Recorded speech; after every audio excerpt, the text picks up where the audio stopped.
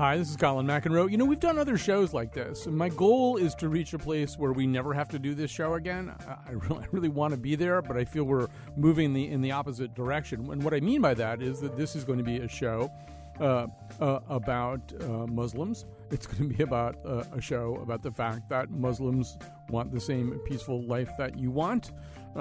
It's going to be a show about the fact that it's a mistake to associate people who are involved in acts of political terror and political violence with the average practicing Muslim, wherever it is that you live, whether it's here or in Europe.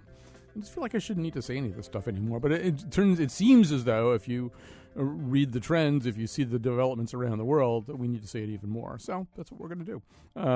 And we are privileged to have with us here in the studio. He's been here before. Dr. Reza Mansour, the founding president of the Muslim Coalition of Connecticut, the president of the Islamic Association of Greater Hartford. He's also a trustee of the Hartford Seminary, a cardiologist at Hartford Hospital. Joining us from the studios of NPR in Midtown Manhattan is Mustafa Bayoumi. He is a professor of English at Brooklyn College, City University of New York, and the author of several books, including most recently the very fascinating This Muslim American Life, Dispatches from the War on Terror, which I've been reading all day and am blown away by in various ways, although I don't agree with every single little thing in it, so it'll be fun. Anyway, he's joining us from the studios. We're going to talk obviously, we probably would have done this show even without Paris, but obviously Paris has kind of changed things and accelerated certain trends and exacerbated other ones. So we're live here in the afternoon. We welcome your phone calls, 860-275-7266. Probably even easier for us to get your tweets at WNPR Colin. We have a lot of stuff that we want to talk about. And I'll tell you the other thing that I'm going to do later in the show. So I get emails all the time. And some of the emails that I get are, for example, on Monday we talked about the unfortunate case in Yukon where somebody wrote something on the door of a Muslim student there in connection to Paris. And so I got a very interesting email. I mean, not a very nice email in response to that. I'm going to read some emails to our guests and some things from recent columns and just get them to react. I mean, I think that's sort of maybe a way to do this. But anyway, that's coming up later. I want to begin with something that you, Mustafa Bayoumi, say in the book. One thing that you say is that Islamophobia in the post-9/11 world has not only accelerated but changed. The very nature of it is different from what it might have been before that. Explain how you mean that. Oh, well, good afternoon, Colin. It's great to be on your show. Thank you very much for having me. I think, certainly the scale of things has changed. I think that there have been stereotypical ideas, notions about Muslims and in the Middle East and different parts of the Muslim world for a very long time. But certainly right after 9/11, I think that what's happened, particularly in the American imagination, is that there's a real idea that there's a threat now that's within the country rather than overseas. When we thought about, questions around Muslims and Islam in the United States beforehand, either we thought about, I think most Americans before 9/11 perhaps would have thought about somebody like Muhammad Ali or Malcolm X and would have thought about Muslims within a kind of African-American tradition. And after 9/11, if they thought about Muslims, they started to think perhaps about people like Osama bin Laden. And I think that trajectory itself is actually a really tragic one. It's basically one that's gone from liberation to fascism in a sense. And so I think that, it's important to recognize the ways in which not just the amount of Islamophobia has changed, but also the character of it. And it really plays out on the bodies of Muslims in this country now. Dr. Reza Mansour, I'm going to invoke what I call the Ken Jennings rule, and that's not the guy from Jeopardy, but for 3 of my 4 years in college, my roommate was a guy named Ken Jennings, who was both African-American and left-handed. I'm left-handed and white. And so every once in a while, these days, I'll say to Ken, well, was this a problem? Did it bother you? About something that happened at Yale that had to do with race. And he'd say, Colin, being black is a lot like being left-handed. If you're left-handed, you notice a lot of things that don't work very well for left-handed people. And if you're not left-handed, it just never occurs to you that ladles or doorknobs or whatever's bothering you, it just wouldn't occur to you to think about that at all. He goes, and that's kind of the way it is being black. And I'm assuming it's also kind of the way it is being Muslim. So let me tell you my my sort of blinkered narrative sort of the last 14 years, and then you can sort of tell me how it seems to you. It seems to me that obviously post 9/11, and for first 6 months in particular, there was just a wash of anti-Muslim activity and Islamophobia just ratcheting up sky high, and that was followed, and it's very well documented in Mustafa Bayomi's book. A lot of government activities, many of which stayed in place much longer than we had realized, and we'll talk about those, some of those as we go along in the show. A lot of government activities that were really targeting Muslims, but that maybe, I don't know, over the last 4 to 5 years that had tailed off a little bit, that there's maybe some kind of softening, that the fact that we had this supercharged dialogue about Islam in America maybe got people talking a little bit in general, pushed some people to the fore that we hadn't met or seen before, and there was some good that came out of it, and that maybe we're in a better place on this day, or we would be, if not for Paris. Let's say we were in a better place on September 11th of this year than we were on September 12th of 2001. Well, I mean, that's certainly true. But so how wrong am I about this? I mean, how much did things improve, say, over the last 4 or 5 years, and how much didn't they? Yeah, it's a very good question, Colin, and thank you again for having me as well. So if you look at the numbers, Colin, soon after 9/11, in November of 2001, a Newsweek poll came out showing that Islamophobia or fear of Islam was at 17%. Now, this is 2 months after 9/11. 10 years later, that number went up to 40%. It's around 45% now.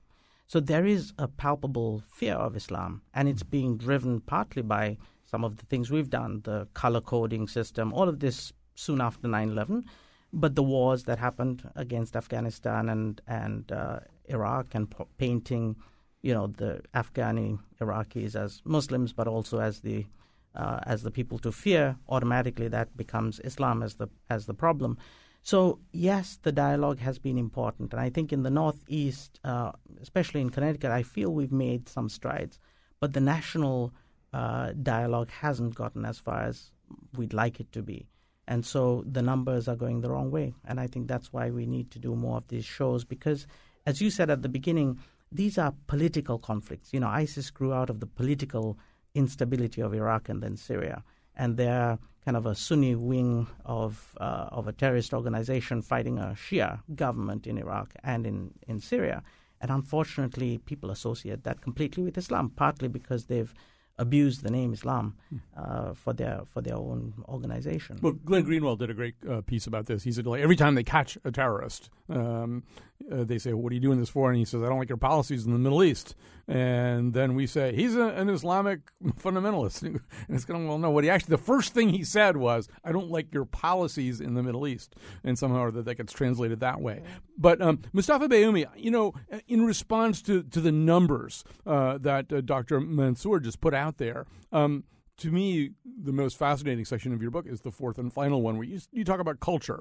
And it's an area where I struggled a little bit with some of your arguments. But undeniably, pop culture, has reinforced some of these tendencies. If we went from 17 to 45% Islamophobia, I think you would argue very persuasively that a lot of that is that we began because, in fact, people develop popular culture based on what's on the minds of people, and then just turn it up to 13 on the volume dial.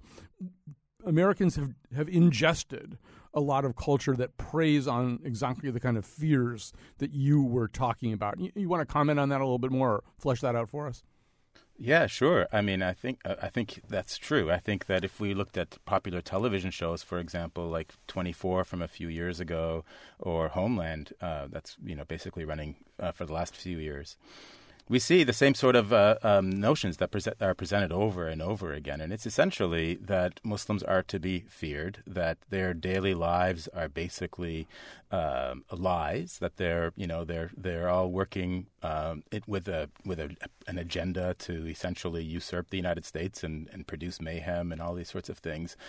Like, I think Homeland is a really good example. Like, in the first couple of seasons of Homeland that I've watched, every Muslim in the show is basically at some point a terrorist in waiting. There's really no regard for average, ordinary Muslim life in these shows, and I think that's a real problem with a lot of Hollywood culture in general. We don't get a lot of inner life for non-mainstream characters, but with the Muslim community these days, it plays out particularly because it has such a resonance with the sort of temperature of the society, and the way that the politicians also actually are invoking Islamophobia as a way of shoring up their support and these sorts of things. So I think they all work really carefully together, and Muslims, who are a very small population in this country, are easily then essentially stereotyped and reproduced as these stereotypes with very little opportunities for them to speak back to them.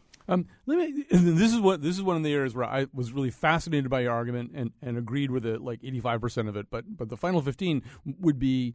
Well, I don't even disagree, but I want to hear your thoughts about this. So, 24 is indefensible. We're not going to have a conversation about 24. But so I think if the makers of Homeland were here, what they'd say is, well, no, we really also tried to point out how U.S. policies create some of these situations. So, you point out in the book, in the first season, a lot of the plot has to do with the radicalization of an American soldier because he sees a little Muslim boy killed by a presumably U.S. drone strike. And you see that in other seasons, of U.S. policy really screwing up, killing the wrong people, letting bad people get away. And I know you've got a very interesting sort of good Muslim, bad Muslim argument in your cultural section. But I think the people from Homeland would say, no, well, we're trying to do this with nuance. We're trying to show that, in fact, we made our own bed. Just as in Argo, I think I haven't seen the movie in a while, but I think at the beginning, Ben Affleck or whoever has this kind of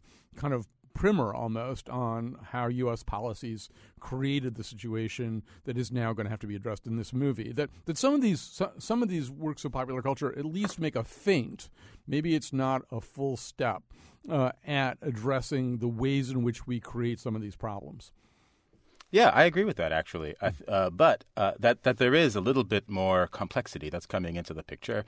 But it's interesting to see how it gets sort of shifted out. Like in you're correct that is true in Argo, but that's actually only in the opening sequence of the movie. Mm-hmm. And then it's as if okay, we're done with that complexity, and now we're just going to get into the regular part of the movie. And in Homeland, I think the problem with that I have with shows like Homeland is not so much for what you're describing, which I think it has some intelligence to it and has some worldliness to it, but it's the fact that the Muslim characters can only be either with the state or terrorists. There's no other option for them. There's no character that somehow has another way of thinking about how to be in the world. It's either you're fully aligned with the state and you're part of the CIA infrastructure where there's a couple of people, like one character who's like that, or you're fully a terrorist or a potential terrorist. And I just think that's not.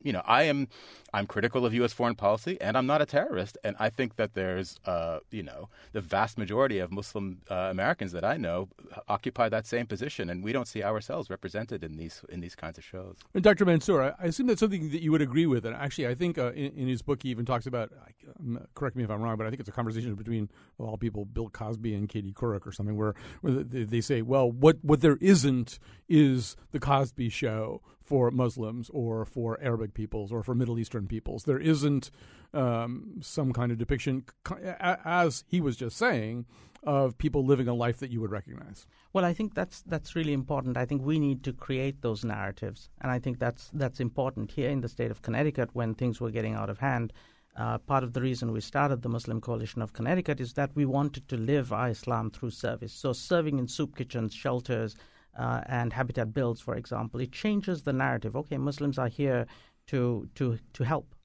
Likewise, being a physician, 10% of America's physicians are Muslim, despite being 1% of the population. So we're here as healers. And not only is it hurtful to hear the association with terror constantly about Muslims, but we're here trying to make a difference in a positive way. But I agree with you. The narrative, of a Cosby-type show would be important. Now, there are Muslim comedians that are coming up and who are changing that narrative, but it's taking a while. We're a relatively recent immigrant population, and therefore it takes a while to get to the level of Bill Cosby. Actually, I was watching a Maz Jobrani special last night to get ready for this. And I don't know, he's just sort of Don Rickles to the whole thing, in a way that I never have seen his stand-up. I was kind of surprised.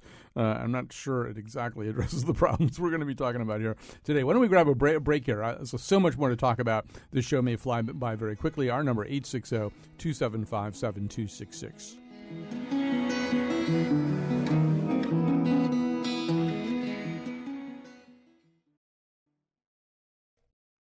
We're back. We're talking about the perception and sometimes persecution of Muslims in America. Our guests are Mustafa Bayoumi, a professor of English at Brooklyn College, City University of New York, and the author most recently of This Muslim American Life, Dispatches from the War on Terror. With me in the studio is Dr. Reza Mansour. He is the founding president of the Muslim Coalition of Connecticut. And so, let's talk a little bit about the present moment and the present moment politically. And Dr. Reza Mansour, let's start with you. As this particular election cycle was unfolding, not that we weren't going to be having conversations about the Middle East, because we were, but we were having conversations about a lot of other stuff. And suddenly, last Friday happened, and the conversation shifted, and it does seem as though, and I should pause and say, all I ever do is complain about and pick on our governor, Daniel P. Malloy. He's been really great this week, and he's been a governor we can be really proud of in the way that he's approached the Syrian refugee crisis. So I should do a shout out. I mean, I never say anything nice about him, so I'm saying something nice about him right now. He's been exactly the governor I want to have in a whole bunch of different ways around this issue. But the winds shifted a lot here politically, and it does seem as though politicians are trying to outdo themselves now, at least some politicians trying to outdo themselves in saber rattling and Muslim baiting, and we can pick our various names for it. I don't know, just give me your general reaction to this. How are you processing the present political moment? Yeah, it's interesting. It actually didn't start on Friday. For being in the Muslim community, you feel these spasms of fear that come about all of America around the time of the presidential elections, which usually is a 2-year period. And it happened this time as well, where you have special litmus tests if you want to be the president of the United States.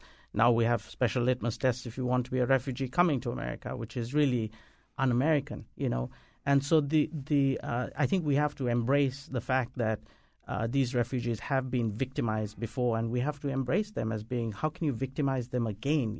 These are the refugees that suffered being thrown out of their houses and many of their family members killed because of ISIS, and now they come here and they're going to be victimized again. So I too also want to make a shout out not only to Governor Malloy but to Senators Blumenthal and Murphy, who have also been very supportive of bringing refugees to the state of Connecticut, and to the president for standing up and saying, this is a knee-jerk kind of hysterical reaction to say no refugees just because of some terror incident that happens in Paris. I think there's a tendency to stereotype, and we have to really strongly oppose that kind of stereotyping. And Mustafa Bayoumi, he said it didn't start Friday, and obviously he's correct about this. And reading your book, one gets the sense that not that it never stopped after September 11th, but that in a way, at a level that was pretty invisible to most of us, at the level of government machinations, it didn't really stop. I mean, there were things in your book that brought me up short. There's this registration program I personally had never heard of for visitors from other countries. I think it's called NSEERS. The E's in the middle stand for exit entry, I think. And you described that program because I think you know it way better than I do. I just read about it this morning. Sure. It began exactly 1 year following the 9/11, so it's on September 11th of 2002.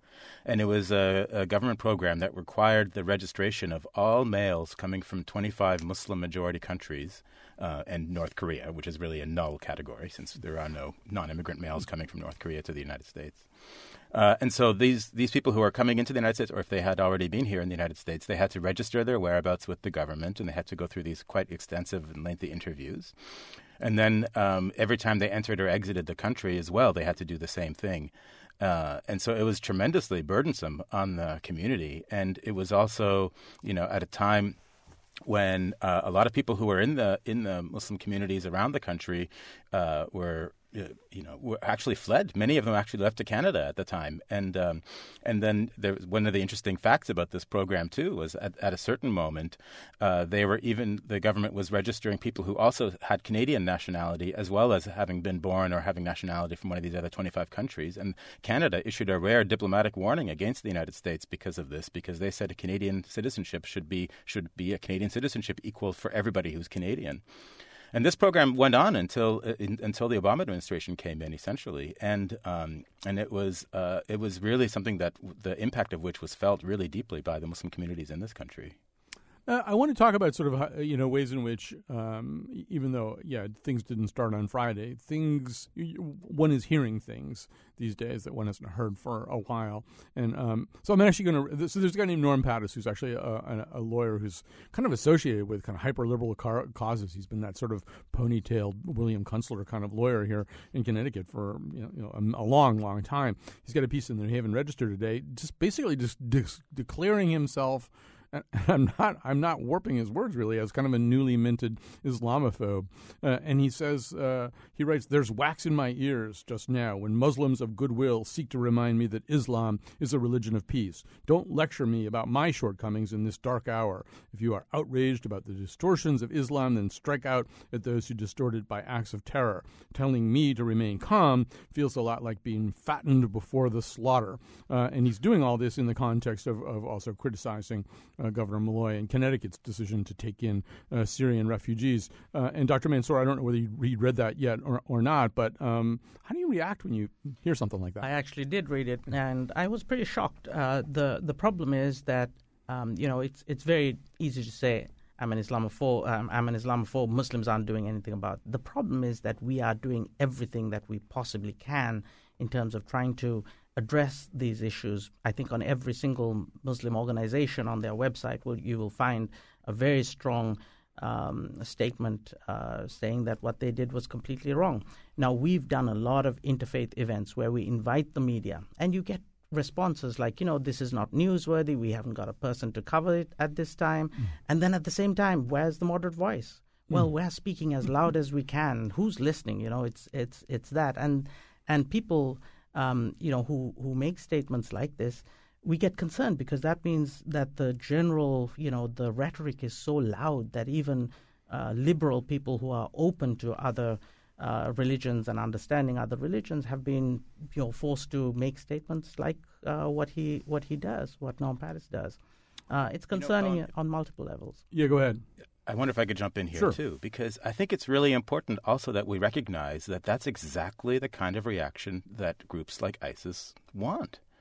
They're actually trying to foster a kind of clash of civilizations, a kind of cultural war between these opposing forces, and they're trying to illustrate that Western values are skin deep and that their hypocrisy is actually much greater than their notions of tolerance. And that's not the United States that I know. And all my work is actually trying to address this issue and trying to say, look, we should be true to our values. And I think that our values, these bedrock values that are in the United States, are worthy and honest. But if once there's a push towards even more and more intolerance, it's actually going to feed right into the ideology and the recruitment strategies of groups like ISIS. We're talking about Muslims in America, and particularly Muslims in America in the current climate. My number is 860, our number, 860-275-7266, 860-275-7266. We also welcome you to tweet at us at WNPR Colin. Well, let me just follow that up. I'd like to hear from both of you, but I'll stay with you for a second, Mustafa Bayoumi. So I think also a lot of people wonder and would want your perspective on the question of, one of the things we read that we know is that ISIS is somewhat successful in recruiting people from Europe and in some cases from the United States. If you had to explain to somebody who wouldn't understand that, why that would be happening, why would somebody living in the United States want to run off and join something like this? What's your answer? Or is that, to your way of thinking, not a germane question? No, I think these are very live issues, so I think we have to address them. I'm not concerned about that, but I think that we also have to look at them honestly and look at the facts. And the facts are that the people who are traveling, a small number in the United States, very small number in the United States, maybe less than 100 people have gone to Syria. We don't know how many for ISIS itself, but it's around 100 people who've gone to fight in Syria. And many more from Europe. And I think that's already indicative of something, because the levels of alienation and discrimination in Europe of Muslim populations is much higher than it is in the United States, for one thing. The other thing, too, is that these people generally tend to have very little association with organized Muslim communities. There's really no recruitment that's happening in mosques, even though there's all this discussion around mosques in the United States. But in fact, there's no relationship with mosques and ISIS recruitment. If there were, don't you think we would know of some of the mosques in the United States by name and some of the imams by name? But whenever you get this invocation that there's this dangerous threat coming from mosques, it's always this generality instead. And so that's also something that has to be said. And a lot of them tend to be also very petty criminals with delusions of grandeur, millenarians who think that we're coming to the end of time. These are basically misfits and social outcasts who have joined, and there's no way that a small organized Muslim community can be held responsible completely for the actions of people that they have almost no dealings with whatsoever. Did you want to amplify it? I do. Yeah. One of the other things is this us versus them mentality. If you make it a dichotomy, either you're a good American or you're a good Muslim, then people are going to choose. And unfortunately, through the media of some parts of, especially the right-wing media, when they slander Muslims to this degree and say Islam is the problem, then you're going to have youth have a sense of a crisis in their identity, and they're going to choose, okay, am I a good Muslim or am I a good American? When there's no, you can be absolutely a good American and a good Muslim. So I think the extremist rhetoric is actually fueling this. So where the right wing says, this is a problem, well, they're actually ratcheting up the fear and causing more of this by everything that they're doing. So I think we need to ratchet down the rhetoric and try to live together. This is one America. I usually ask questions rather than have opinions, but this is something that I've been thinking about a lot, and I've said it on one other show, so I'll say it here. I had a conversation with somebody last night in which I said this too, which is, the latest thing that I've been saying to people is, okay, imagine that you don't have any humanitarian basis for accepting people who aren't like you, that the whole agape thing doesn't work, whatever. Imagine that you just don't care, that all you really care about is the safety of you and of the United States. Why should you look at this refugee crisis any differently? And I have sort of two kind of self-interested arguments for this, which I offer up to people who are struggling with this issue. Well, the first one is people are really worried. If people are really worried about sort of who's getting recruited, who's already here. One of the best thing to have to deal with that is what's called human intelligence, right? You can't bug everybody, you can't wiretap everybody, but human intelligence is great. That's when you talk to people, you ask them questions. So let 65,000 Syrian refugees in here and debrief them as they come in. Just ask them questions. You're going to wind up knowing an awful lot more about the Syrian population in the United States than you do right now. So at that level, most of these people are coming in, and as has been said, they're fleeing a horrible situation. They want this situation to work. If they know anything that would be useful, it's probably pretty easy to find things out from them on that basis. And the other thing, sort of to Dr. Mansour's point, is the reality of ISIS is its actual operational capacity is being degraded right now. The French they're bombing the crap out of them. Russia and France and the U.S. are kind of forced into this reluctant alliance where they're starting to share intelligence as they never have before. They're going to have their own problems, and they're going to need to replace people that they lose. And it's going to be easier for them in all the ways that Dr. Mansour just said to replace the people that they lose if we act like jerks, if we act like humanitarian, decent people, if we're the good guys, if we don't show our backs to people in need. It's much harder to make the argument to somebody, oh, you should join ISIS, you should sympathize with ISIS. You know, I mean, even if you don't care about other people, you should welcome in refugees just to send that message to make it that much more difficult. I mean, that's kind of what you were saying, too. It is. I mean, there is, to answer your question, there is a vetting process. I mean, Homeland Security, the FBI, CIA, all of them vet these people. So there's a very good vetting process when they come to the United States. But I'd like to quote, just to let us understand from A Better Time on the Statue of Liberty. Give me your tired, your poor, give me your huddled masses, yearning to breathe free, the wretched refuse of your teeming shore. Send these, the tempest-tossed, to me. I lift my lamp beside the golden door. I mean, this is what America represents to me, you know, where we want to become a vibrant, multicultural society that values everybody and makes this place a better place for who we bring in. Because these immigrants don't come and live off the state. They work, and they work hard, and they give back. I mean, this is what we've seen from immigrants from the Bosnian community, for example, that came into Hartford. They are as vibrant as any community is. So this is what, I mean, these are the lessons we have to learn. Let me grab a call from, let me have to just check it's Michael in Ashford. Hi, Michael. You're on the air. Hi, Alan. Thanks for taking my call. It's an observation of mine, and I've been mulling how to say this without sounding like I'm an Islamophobe or a racist or something. But I just feel that I'm familiar with the UConn campus. I walk on it frequently, and my walk. I used to go by the mosque, and they just are very touchy as a group generalization, in the sense that I think they feel like an embattled minority, and as such, they're more in people's face about their property, about their parking spaces. And I know two different people who had their cars towed when they had parked in a space owned by the mosque, and it's just sort of an embattled paranoia that I understand, or that I think is understandable, but I think that in a way it explains why Islam is more a target of hatred than other minority religions or ethnicities, such as.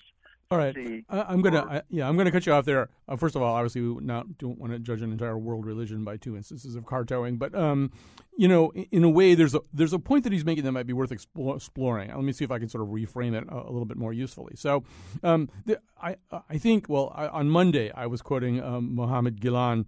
I may be saying his last name wrong, but I'm sure he's a thinker known to both of you. In fact, I think he shares some Canadian ties. But he said he tweeted last year asking me to condemn the obviously condemnable, presumes my basic moral code is in question. I refuse to take part in this, which I thought was a really interesting observation. You know, if you're a minority who's constantly in the U.S. constantly being asked to condemn things that anybody could tell is condemnable because you share something with the people who did it, that would wear me down. I would get touchy after a while. That would wear me down. The sort of the presumption that I constantly had to renew my bona fides with the society I was living in would really bother me. And when I brought that up, we were also talking about how at UConn there's more talk about having more diversity training, particularly concerning Muslim issues, particularly at a time like this. And the guy said, well, isn't that the same thing? You know, if I'm not an Islamophobe, why do I have to go through diversity training? Why is there a presumption that I have bad moral faith? Why does everybody on the UConn campus have to go through diversity training if only a tiny fragment of those people are Islamophobes? And I mean, I have my own answer to that. But Dr. Mansour, I don't know. You can react to anything that was just said. So when you're constantly being, attacked or even being presumed to be guilty because of some terrorist incidents, you tend to isolate yourself. I mean, going into a sense of a cocoon is not unnatural. However, I think it requires a lot of courage to actually come out and be open about your faith and be able to talk about it. And I think the Muslim community in general at least in Connecticut, have done a really good job trying to reach out. We've recently had a whole series of conversations with your neighbor, going through all of the different, or not all of them, but many different churches in the greater Hartford area. We've had frequent open houses, all to try to dialogue. And I think it's important to have the courage to be able to do that. But with 45% having a negative impression of Islam, some, especially youth, may feel intimidated to go out and be able to define themselves and be able to define themselves properly. And sometimes it comes out as being very defensive. And I think that needs to be understood as well. I think that we have to have the courage to go out and define ourselves and be part of the conversation. Well, yeah, Muslims wouldn't be the first minority to wind up with a chip on their shoulders because of the way they were treated. I mean, that's pretty much the story of minorities in this country and probably elsewhere. After a while, you really get tired of having to deal with that kind of stuff. I don't know. Is there, Mustafa Bayoumi, another thing you want to say about that?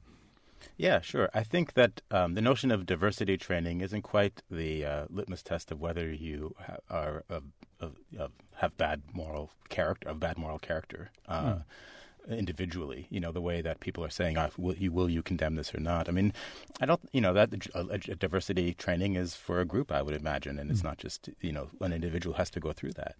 And I think that it's actually probably a good thing because there's shockingly low levels of knowledge about Islam in this country, unfortunately. And so I don't think it's a bad thing that people actually learn some ways about the faith itself and its traditions and its history, and also just how to live with each other in a multicultural society. I know for myself, I actually travel the country and lecture the country. I'm fortunate in that way because of my books, and I can tell you that I spend probably at least half of my lectures still explaining the difference between Arabs and Muslims in this country. And people they don't even know what that difference is. And I used to resent it, and now I embrace it because I feel like, somebody has to let people know what that difference is. Let me just ask you, one of the portions of your book has to do with the day you were naturalized. And so you have dual, at least you did at the time of the book, have dual Canadian and U.S. citizenship. And there were sort of practical reasons, as you say in the book, for you to want to be naturalized. But it's obviously not simply a practical step. It's a decision you make for other kinds of reasons. Why is it important to you to be a U.S. citizen? And I guess sort of, a lot of people, I think, sort of listening to the U.S. conversation, particularly at a time like this, would think, who wants to be a citizen of this place? If one is a Muslim. So why do you want to be a citizen here? What's important to you here? I still believe in the idea that with a thriving civil society and civic participation, that people can make a difference in this country. And I think that the bedrock values of this country are definitely worth fighting for. And so, I live here. My life is here. My work is here. I'm a contributing member to this society. I want to be recognized as that and operate from that position as well. And so, I took the decision very seriously. And so my efforts at criticism are, you could say, a criticism out of love for this country. It's an attempt to try to make sure that we subscribe to the bedrock values that we all share. It would sort of almost goes back to Dr. Mansour reading the words from the Statue of Liberty. It's a great country if we live up to everything that we say that it is, and we sometimes struggle to do that. If I may call in, yeah, go. Sure. One of the one of my tasks in being a leader of the community is I get to speak with a lot of people who come here from different countries and who are coming for whatever reason, and I find that the majority of them speak so gratefully about America being open to them and the ability to get a better life for themselves, and always the values of America come up. So I think it's something that we don't do enough of is say how grateful we are to be here, and that's partly because we tend to be in a cocoon because of all the attacks. But I think American Muslims in general are very grateful to be here, want to contribute to society, and as Mustafa said, really are very value the values of America. We really do. And so I think that needs to be said clearly as well. That's a great segue into the final segment that we're going to do here. We'll be talking very specifically about the Muslims in Michigan. I can see that we're not going to get to have what I wanted to have. I need to have like a 30-minute debate with Mustafa Bayoumi about the movie The Siege, which I think he's got wrong somehow. But we'll do that on stage somewhere, all right? We'll set that up. You got it. We'll screen the movie, and then we'll do a talk back afterwards. All right, we'll take a break. We'll come back.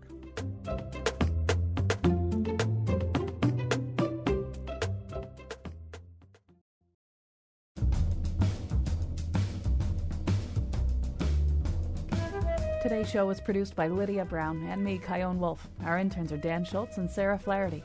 Greg Hill tweets for us at WNPR Colin, and the part of Bill Curry was played by Claire Danes.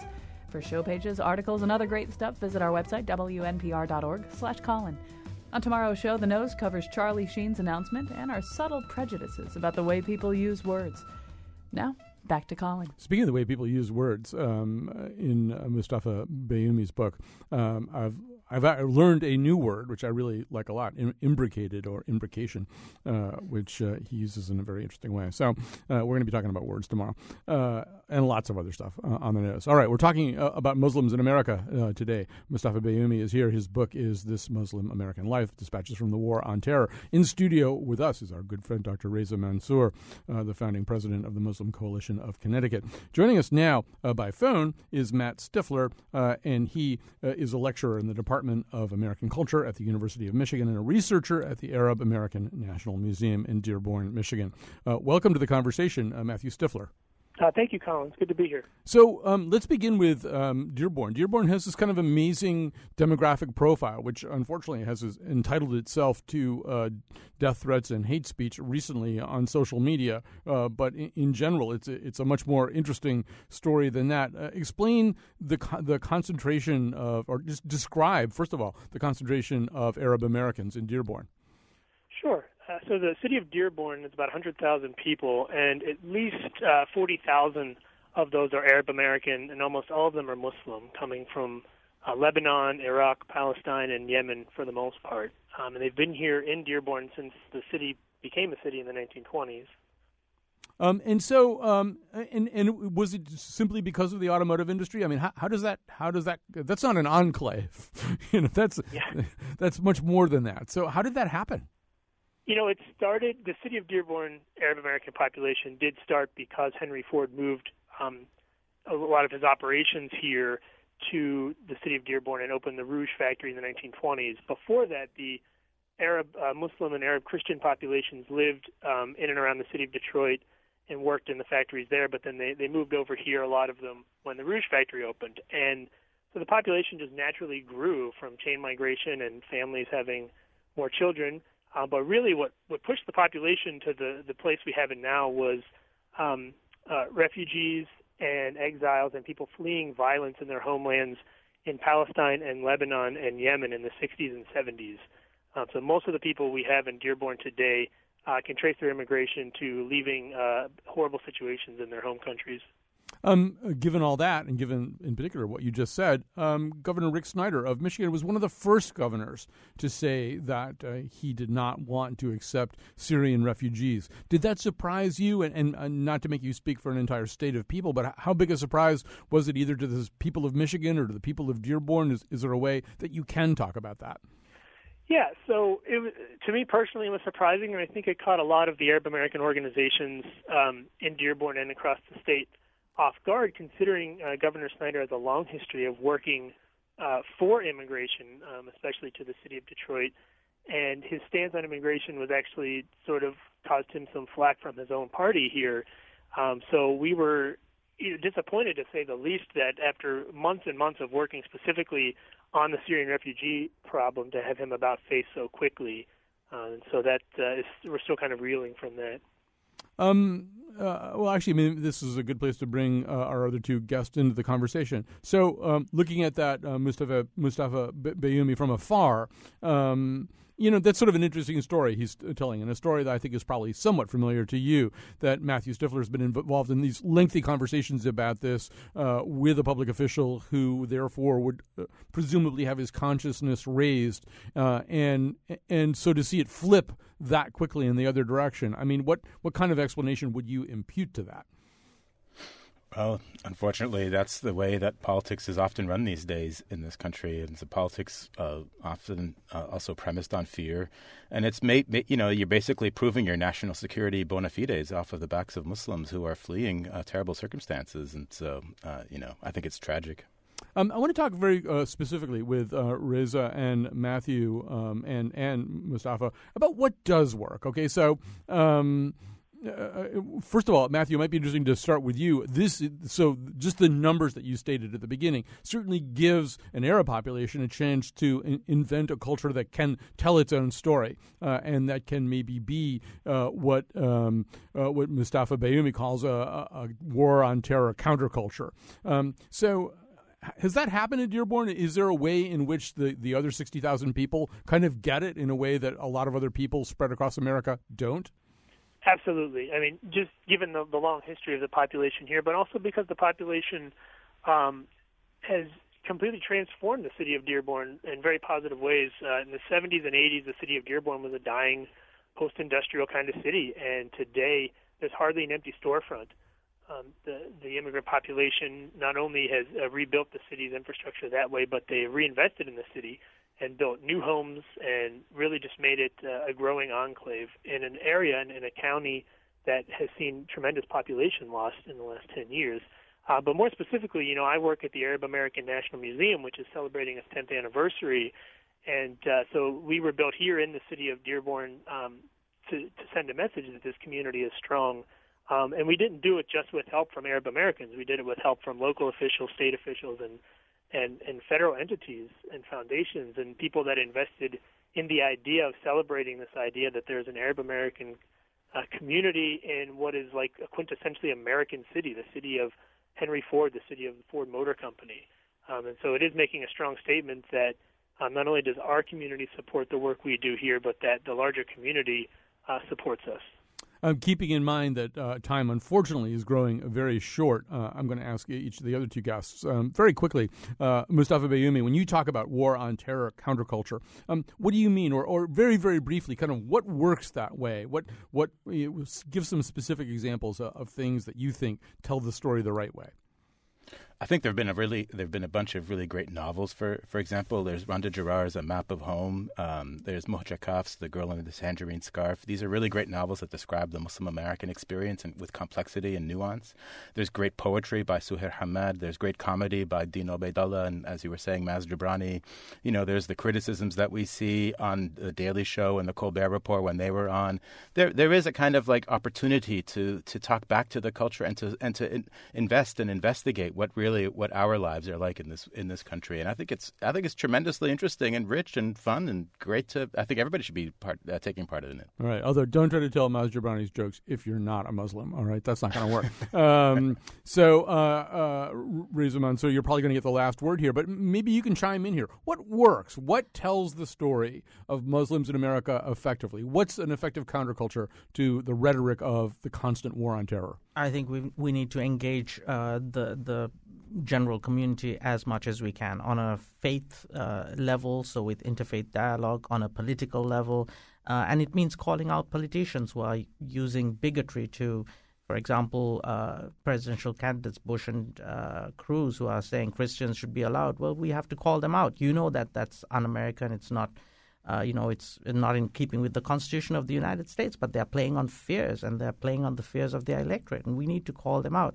But also Muslims get involved in politics and be part of the civic movement in America and represent yourselves in every way that we can. So, one of the nice things that happened with all of what we're doing is that the Supreme Court in 2013 in the state of Connecticut gave the Muslim Coalition of Connecticut the the Law Day Award for outreach and education. And this is what we want to represent. We want to really be there as a voice of moderation, as a voice that you can come to when you have a question, but a voice that's taken seriously as well.